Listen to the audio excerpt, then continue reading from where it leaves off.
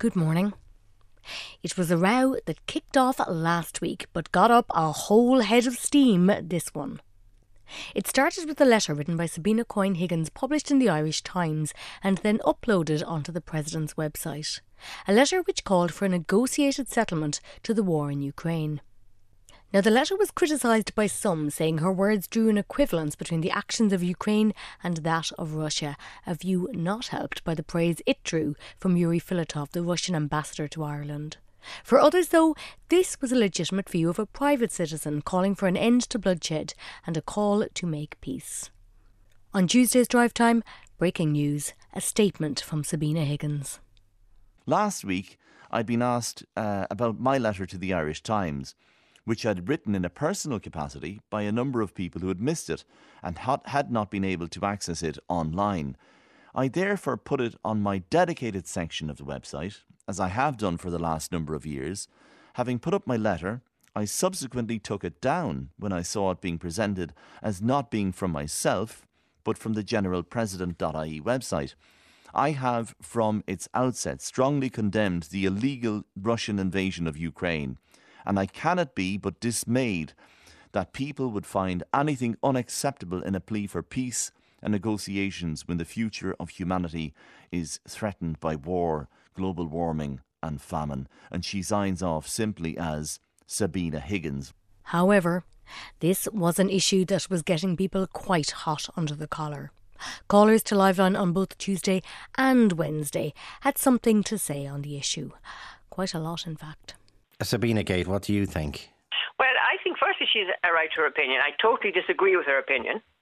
Okay, but yeah. She does have a right to it. Yeah. But my issue is that she should have no right to post anything on the official presidential site. I'm delighted to see that the narrative has been changed, because the commentary on the war is all about who's winning, who's losing, and the dreadful, as it is, humanitarian situation. But I was very happy to hear a voice that was basically saying, stop the killing. Because, I mean, if you take it, there's hundreds, I believe, of soldiers, Ukrainians, being killed every day. And it's time to start a new narrative. And I hope we continue with our voice of neutrality in the world, and that we don't get drawn into militarisation and whatever increased militarisation in Europe in the years ahead. So I was very pleased to hear her come out and speak.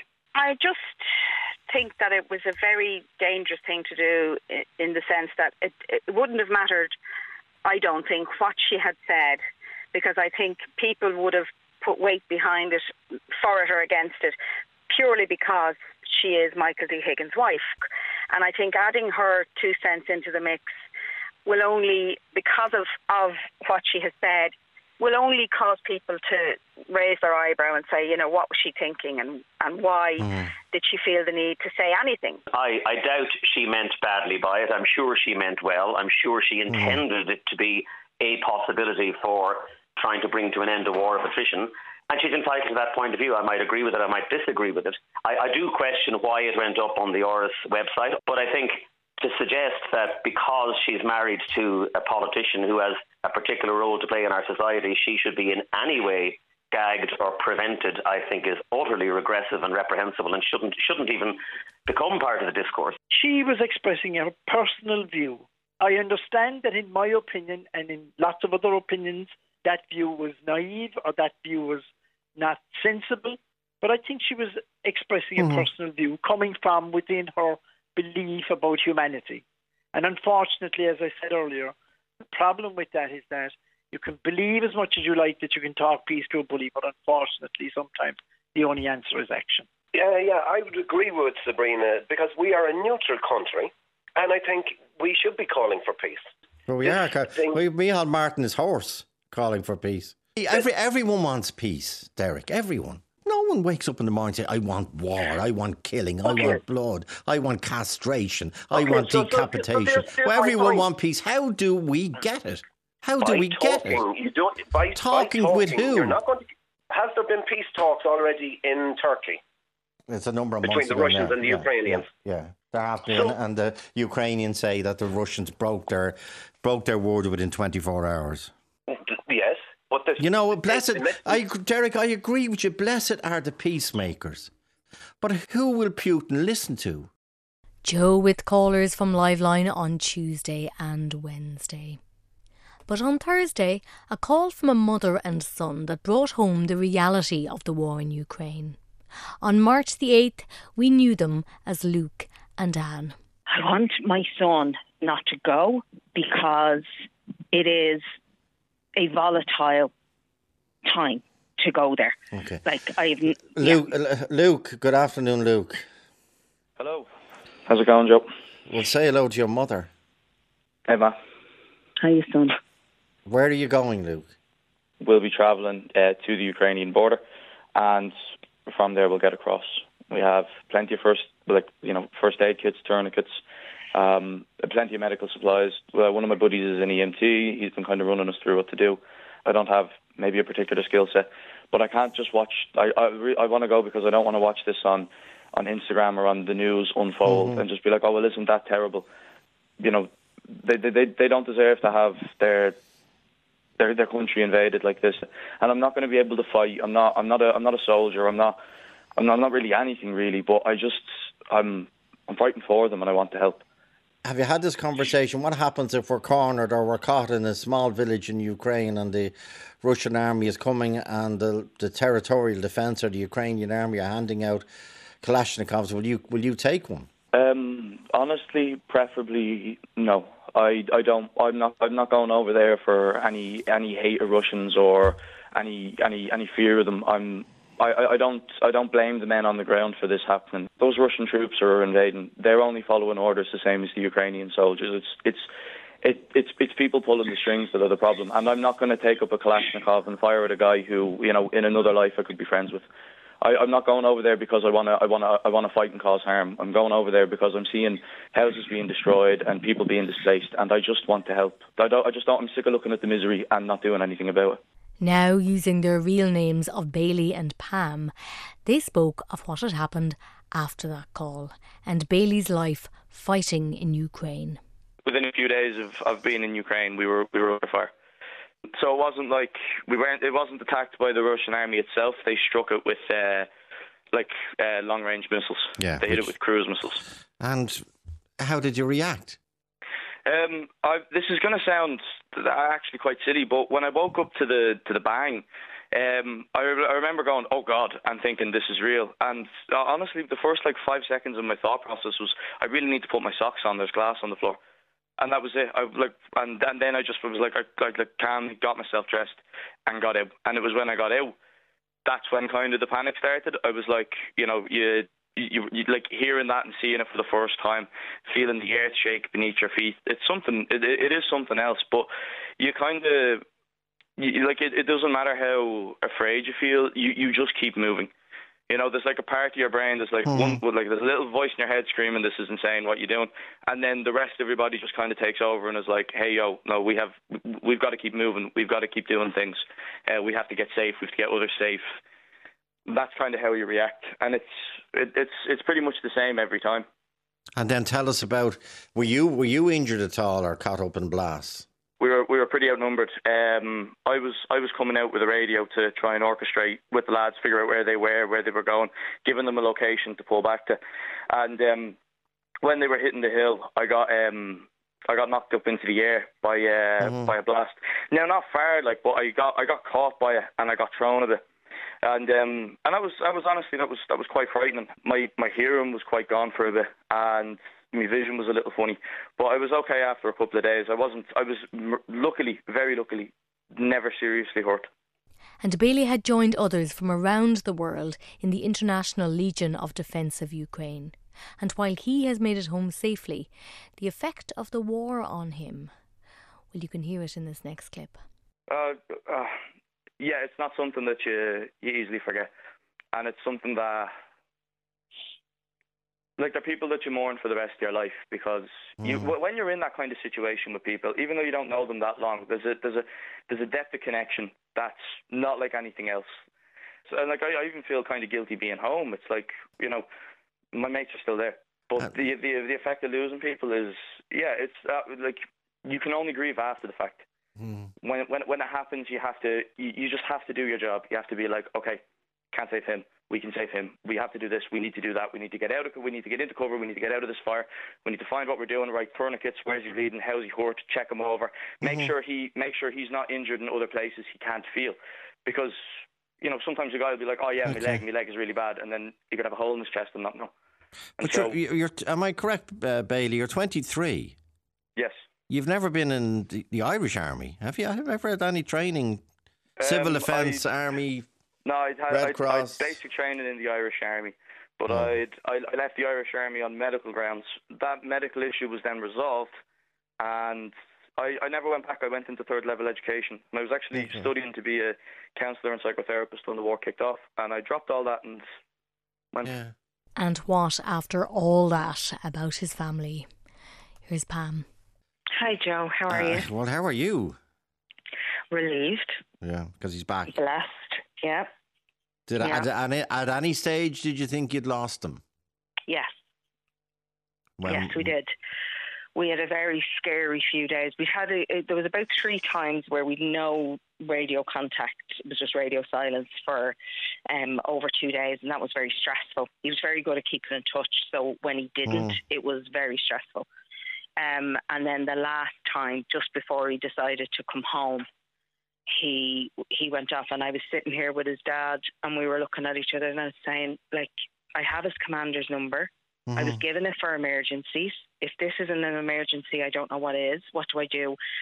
And my husband and I just didn't know what to do. So I just texted his commander, and I said, is Bailey alive? Yeah. And I got a text back saying, yes, he is. Please don't worry. I'll get him to ring you tomorrow.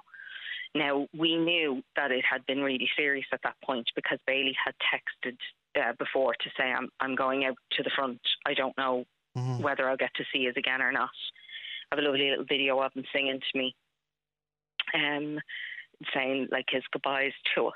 And then he, so I fast forward 3.5 days, we hadn't heard anything. And I texted his commander, and we got word that he was okay. And all that managed to do, Joe, was allow myself and his dad to actually just go to bed and be able to sleep. Yeah. And Joe asked Bailey to give an insight into his experience of the fighting in Ukraine. And while it may sound very gung-ho Call of Duty, the reality was, as is said, long periods of boredom punctuated by moments of sheer terror. Was there any time you said, this is like a bloody movie? No, because there isn't really anything like the real thing. It's a lot of times you're just sitting there and you're waiting, and then you're shelled. And then you're, okay, everybody, right, 5 minutes, boom, we're gone, we're out. And then when you get out there, you're sitting there and you're waiting for the right time for you to hit, or for you to move, or do kind of anything. It's like a massive game of chess. It's all about position, and no movie really gets the amount of time it takes for something to really happen. And sometimes, honestly, it does it. Like movies usually skip over the bits that kind of keep you going, which is when you're back, when you've just come back from something and you're having that debrief, that de-stress.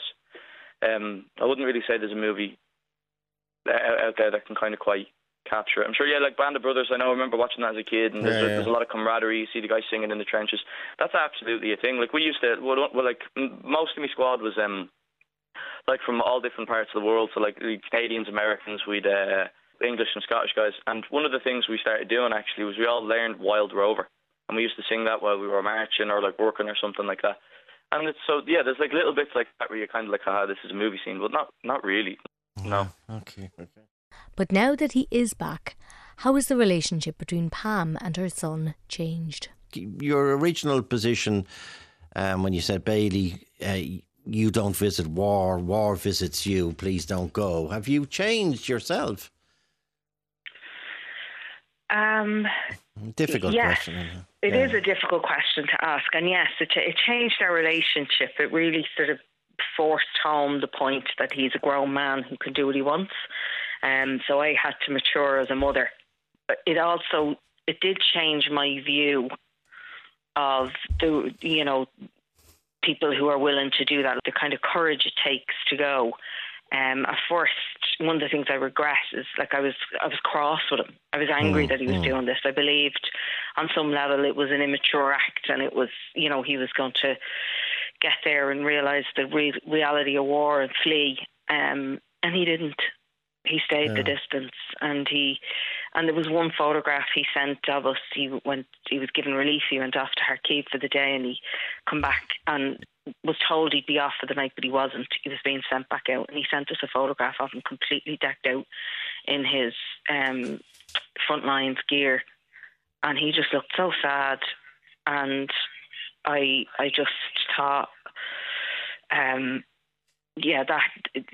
that was devastating to see that. And I knew by that photograph that he was ready to come home. And it was the next day he told me he was. And I can tell you, Joe, by God did I mobilise. I was on to the Ukrainian embassy. I was on to the Irish embassy. Okay. I got things in motion. I got flights booked. But for those curfews, trying to get him out of Ukraine was a nightmare because of the curfews. So it was like... we were joking, saying it was like the Lord of the Rings, trying to get him out of there, get him away from Mordor, So then, this question. And Bailey, why did you come home? I came home because, to be honest, what I was seeing was kind of weighing heavy on me. I made a call in the spur of the moment, and we did get out Ukrainian wounded, but I felt like I'd let somebody down. It didn't sit right with me, and the guys were like, "No, it's totally, like, you totally did the right thing, absolutely." But another thing is I'd lost I had a pennant of Saint Michael, and at the last one I was out at, I lost my pennant. The patron saint of soldiers. Yeah, honestly, I just got mad superstitious, and I was just weary. But as the programme drew to a close, Joe read out texts from listeners who had a serious problem with Bailey's decision and the way he was talking about his experience. All I hear is a glorification of war. One man on a crusade. If he had died on the first day, how does that help Ukraine? I have a 23-year-old, and I don't want him propagandised into signing up. He's glorifying death and destruction. That's what you were talking about. Listening to your show as someone who works with young, impressionable people, I'm appalled at the interview with the guy who went to Ukraine. It's glorifying this idea that you can just pop over to Ukraine for a bit and I come home and it'll be grand. Well, for a response and the last word on this, here's Bailey. The Ukrainians aren't taking just anybody, and they tried to offer me roles that weren't combat. I'm not encouraging anybody to go. I've said, if you don't absolutely know what you're doing, you shouldn't be over there. If you think I'm glorifying it or not, this war is still going on and these people need help. Yeah. And just because it's far away and you can turn off your phone and it's out of your mind doesn't mean it's not happening, doesn't mean that suffering's not there. So no, I'm sorry, but I reject that premise. I'm not glorifying this. I'm just giving the reality of what my reality was. And if I'm talking about nicer moments like me and the lads singing and stuff like that, it's hard over there. And we do those things to cope. We do those things to bond and get together. And that's the reality on the ground. That's how guys get through that kind of stuff. It is absolutely horrible, and I'm just trying to share a little bit of our story. I'm not glorifying anybody. Yeah. And to be honest, right, I'll cut this off at the pass. If you're a young man, if you're 18 or 19, you're fresh out of school, or you've never been in the army, you've never done anything like this, do not go to Ukraine to fight as a soldier. They do not need people who do not know what they're doing. If you want to help, volunteer here. But no, I'm not glorifying war here. From Liveline on Thursday. Back in a bit. Welcome back. We are in August, and you know what that means. We are in silly season. The infamous season when the news is in such low supply that the silly is elevated along the side of the series. And there has been years maybe since we had a proper silly season, especially during the hairy years of COVID and Brexit, which just seemed to just whine on in through August. And when you think of it, August 2020 we had the Oireachtas Golf Society, Golfgate. August last year, we had the Catherine Zappone controversy. So huge political rows until August 2022. And it's really quiet. Mercifully quiet. We all needed the rest from all those stories that make your head gurn. So embrace the August. The summer is old now. It's grey-haired, it's wearing glasses, and it's talking about way, way back when it was young. But it's still here, and it's still lovely wherever you can find it. Oliver, it is not over yet. But with what is left of this week's playback, let us embrace the silly. Pestilence, plague, be gone. Political skullduggery and machinations banished. But speaking of grey hair and way back when we were young, take it away, Philip.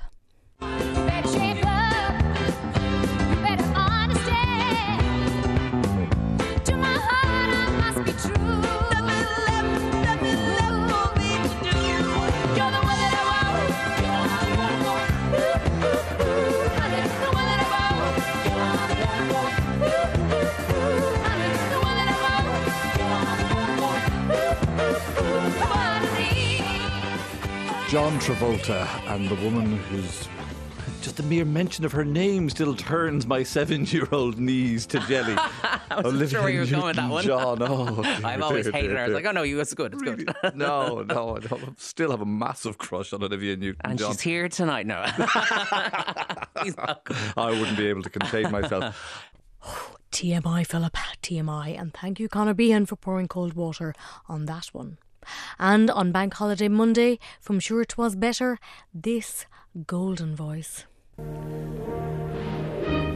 Winstanleys have been manufacturing boots and shoes of the highest quality for 120 years. Winstanley make boots and shoes to suit all purposes and occasions. So whether you want the rugged, masculine shoe to cope with the wear and tear of your work or play, Winstanley can fit your foot and pocket. Or if you want the withered type for your social activities or special occasions, then the Winstanley all-leather shoe range can also fill the bill. For the finest shoes in the world are made in Ireland, and the finest shoes in Ireland are made by Winstanley. The finest shoes. I'd say there's a few people now who are still rocking the old Winstanleys. They've been going for that at long. At work and play. They're rugged, such quality. Masculine Winstanleys. Did they make shoes for women? Yeah, do we know? I've no idea. Oh, unlikely. Sure, all you'd need for the kitchen is slippers. Meanwhile, Vincent Woods took a spin out for the county measure and landed in Westmeath, where he met these two sisters. Prepare yourself for some serious... Oh, so cute. Hi, I'm Coco and I'm 10 years old and we're in Westmeath. Hi, I'm Shiko and I'm 12 years old and we're in County Westmeath in Athlone. There is a castle in Athlone, it's called the Athlone Castle, and you get to go there. And then there's a park, Coosin, where there's little ducks and everything. You get to feel the ducks. And then I heard they're making a new bridge over this Shannon, so we can go like walk or ride your bicycle over there. So that's also really nice there.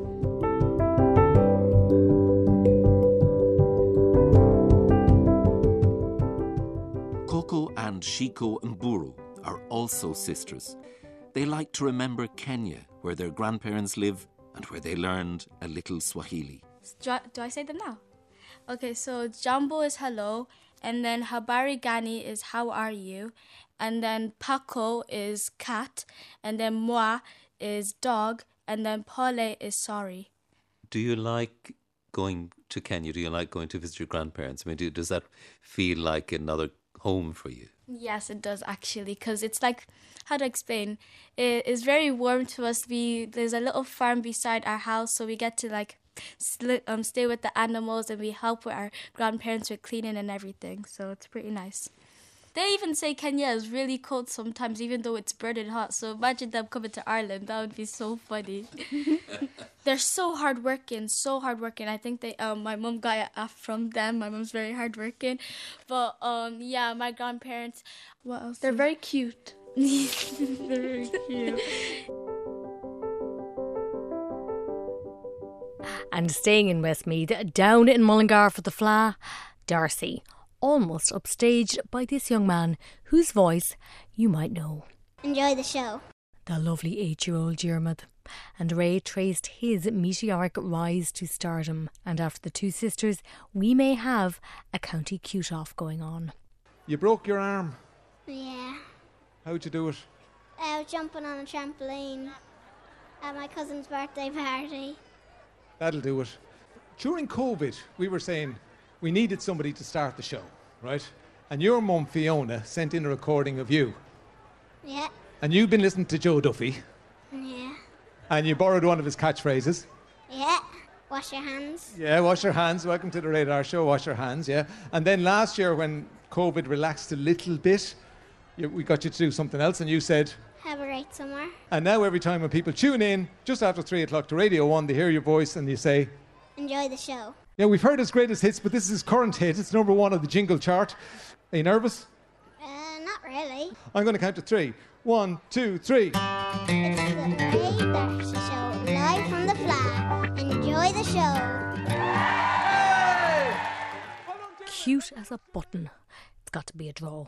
But show underway, Ray spoke to Ruth Illingworth, former mayor of Mullingar, as well as being a lecturer, historian and tour guide. And she was only dripping with the knowledge when it came to the town and the county. Mullingar, I was saying on Mullingar. What does that mean? It means the left-handed mill. Yes. And it comes from a story about a saint called Coleman, whose life contains the first mention of Mullingar. And a mill wheel which turned left-hand wise to grind corn for him, same time as going the other way, grinding corn for the King Stuart. So we're the only town in Ireland named after a miracle. Nice. A left-handed mill. Left-handed mill. We also have a place because the longest lease in history. Right, listen to this, ladies and gentlemen. The longest lease, how long is it? It's 10 million years. Right. Okay. 1868 was signed between the town's landlord, Lord Greville, whose coat of arms is over the market house, and it was for a sewerage pipe, very mundane, between the army barracks here and a sewerage tank in a field. And he gave him a right of way. He gave him a right of way, but the lease was for 10 million years. No idea why it's so long, but it is, I think, the longest lease. And where are we at? No, don't answer that question. Well, we've 154 years gone of that lease come December. Oh, that is interesting. And all going swimmingly until this. I think it was Ryan Tubridy who said, when you think of Mullingar, you think of music. And this town has decades, centuries of music. Awkward. Luckily, the next day, the Darcy was moving on. What I love about Galway is the way it rolls off the tongue. 2 syllables, starts fresh, ga, real hard, and then way into the ocean breeze, down by the docks. You've gotta love the tourists. On Bank Holiday Monday, the RTE Concert Orchestra and poet Paul Muldoon celebrated another Paul, this time the McCartney, and they were joined by Lisa Lamb, who had a particular grow for this song, written in 1968. Blackbird has, again, his songwriting allows you to see the layers within it. You see nature, you see the blackbird, and when you read the context around the song, you start to see him speaking about, you know, this song was written very closely around the time of the assassination of Martin Luther King. So the sunken eyes, the bird with the broken wing, reminds me again of the Irish context and of Kathleen Maud, who wrote, beautiful traditional singer and poet, who wrote Gavin about an animal in a cage. So that sort of idea of the yearning for freedom. And I think after the couple of years that we've had, what a beautiful, beautiful song to sing today.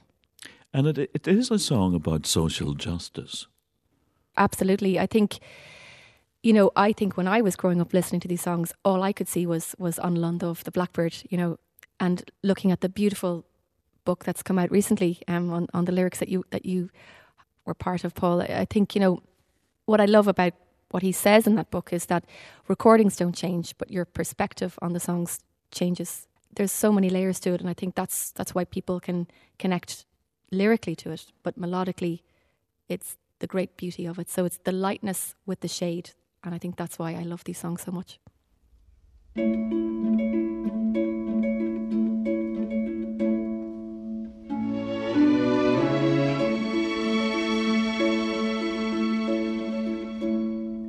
Blackbird singing in the dead of night, take these broken wings and learn to fly. All your life you were only waiting for this moment to rise.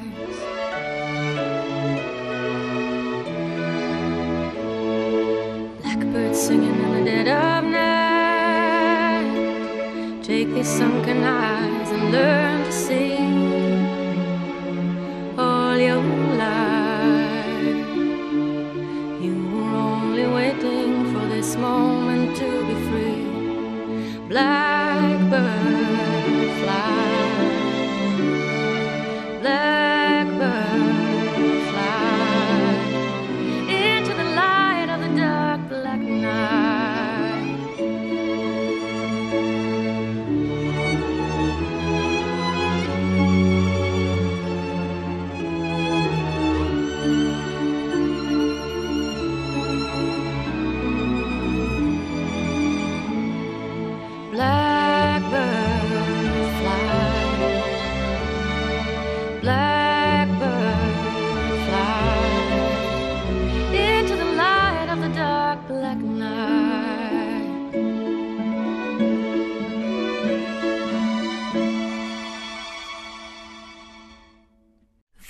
Beautiful indeed, from the Bank Holiday special with the orchestra celebrating Paul McCartney. Now, if you do go down to the woods, stay away from the mushies. Here's Philip with Éanna Ní Lamhna. Never a woman to sugarcoat a good seizure followed by death.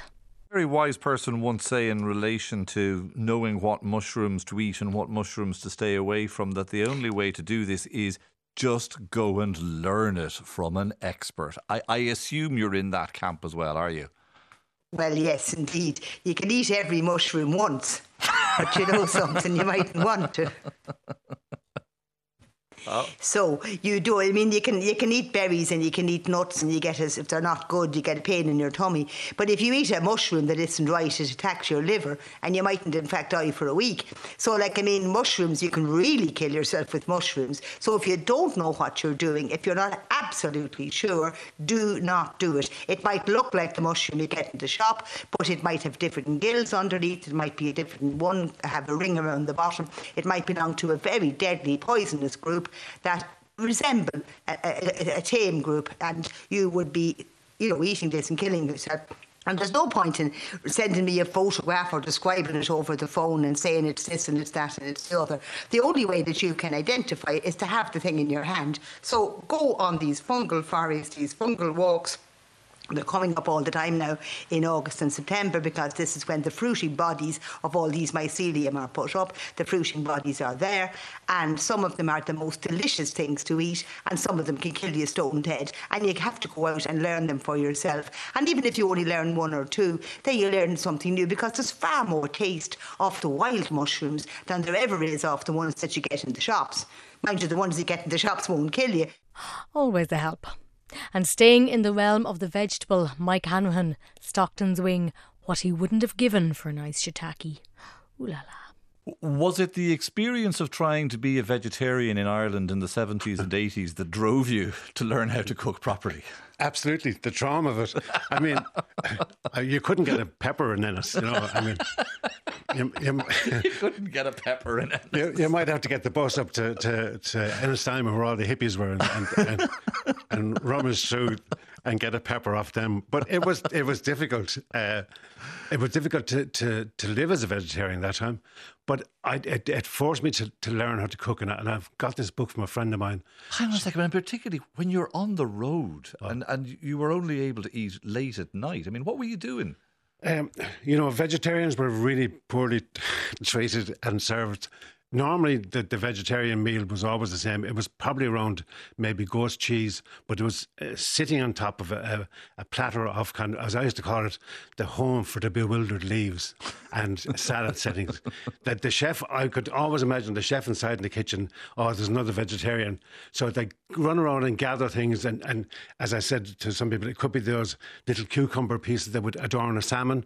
They might wash them off and throw them on, because the plate wasn't very pretty. So you had to eat at home, and then I'd cook stuff at home and bring it on the road with me. And things like roast loaves, and they're all easy to cook at home. But I became a good, decent enough at the vegetarian food. But ultimately, you had to give it up.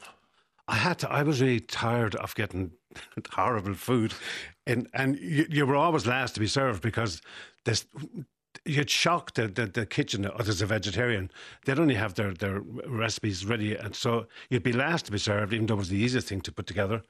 And eventually I just gave in, and I took ages to get a dinner one time, and the lads were finished laughing at me with their steaks, and I said, OK, white flag. And from cooking to sport, or rather, no sport really. No, the Enrights aren't team players. Well, maybe they are in their professional lives, but I don't remember anyone wielding a hockey stick or a camogie or... No footballs really were involved in the rearing of those children. Booker Prize winning writer Anne Enright. And given that she's on second captains, that does not bode well for their scoreboard. But her father was a Clare man, so she did get dragged to matches. A great day out. Ruined. I went to a Clare match in Thurles when I was 14. After the schlep and the strangeness of watching people run around in a way I didn't understand. And then they lost. And then we went home. And something about that didn't make sense to me as an outing. What, that it was just deeply unsatisfactory? Yeah, well, I was still essentially a child, and you'd think, it's going to be great. And then it wasn't great. Nobody could explain to me why that was an okay thing. A superb point. She talked, though, about working in RTE television as a producer-director and burnout, severe burnout. Yeah, 80-hour weeks. I suppose it's like a junior doctor these days. We're working 12 days in a row, that kind of thing. Heavy schedules, on air 3 times a week, live. I was either on or gone, you know, like I could do it all. And then the switch would flick and I could do absolutely nothing. So I think the switch flicked more or less permanently one day in spring in 1991. Actually, I went to a GP for something else, and of all the doctors I'd been to, he was the one who asked the right questions. And he said, do you ever think about killing yourself? And I said, yes, I do. And nobody had asked me that question before. And now they're all kind of trained to do it. So he kind of packed me off to some kind of place. And then slowly sticking myself back together again, coming out into the world. Today, although sport continues to leave her cold, swimming in the sea is her thing. It's incredibly primal. Things like the horizon line and the flatness of the water. There's a thing and the sky. I mean, rolling around, seeing the sky above you. There's a thing that happens to me and I wait for it before I get out, actually. It's like a little thread, a tiny little thread in my brain just goes ping. It just snaps. Whatever tension or whatever you're holding or whatever it is just gives way. And it's like it does. I can almost hear the click. It's like, here I am. It's very close to perfect. I mean, it really, really makes me happy. And I mean, it's important that it's the sea. I don't mind the cold. It is, but of course, then I don't go because it's too cold. But yeah, I don't even think it's endorphins, because I think the endorphins, come from more strenuous cardio. There's just something that happens that just my head just opens. But she did have this very interesting insight into the whole dry rope discussion. I see these gangs of women and they are having the best time ever. I mean, they're just it's like a hen party without drink. It's just fantastic. And I was a bit taken, I was a bit sort of, I had my doubts then when everyone was giving out about the dry robes. Because, they say, oh, dry robes, and they're so expensive, and they are expensive. But it seemed to me that there might be an undercurrent there of what are these women doing in their, because it's women who wear the dry robes. And is there a kind of thing against some, not always middle-class women, but is it because of the price, middle-class women, that they shouldn't be out enjoying themselves? Like there are guys going past on the cycle lane who have paid 7, 8, 9 grand for their bikes. And nobody's given out about the cyclists because it's not, and I think it may be partly because of the way the dry rope has been gendered. So, I mean, you can't give out about people enjoying themselves in the sea. It's actually a crime to give out about people enjoying themselves in the sea. Unless, of course, they keep telling you about it. Nevertheless, what was her final score on the second captain's scoreboard? Is field swimming a sport? No, but it's still pretty cool. So taking it all into account, I'll give you 72 points and our heartfelt thanks. Anne Enright, this has been your sporting life. Anne, thank you so much. Thanks, thank you. Lads. A round of applause, please, for Anne Enright.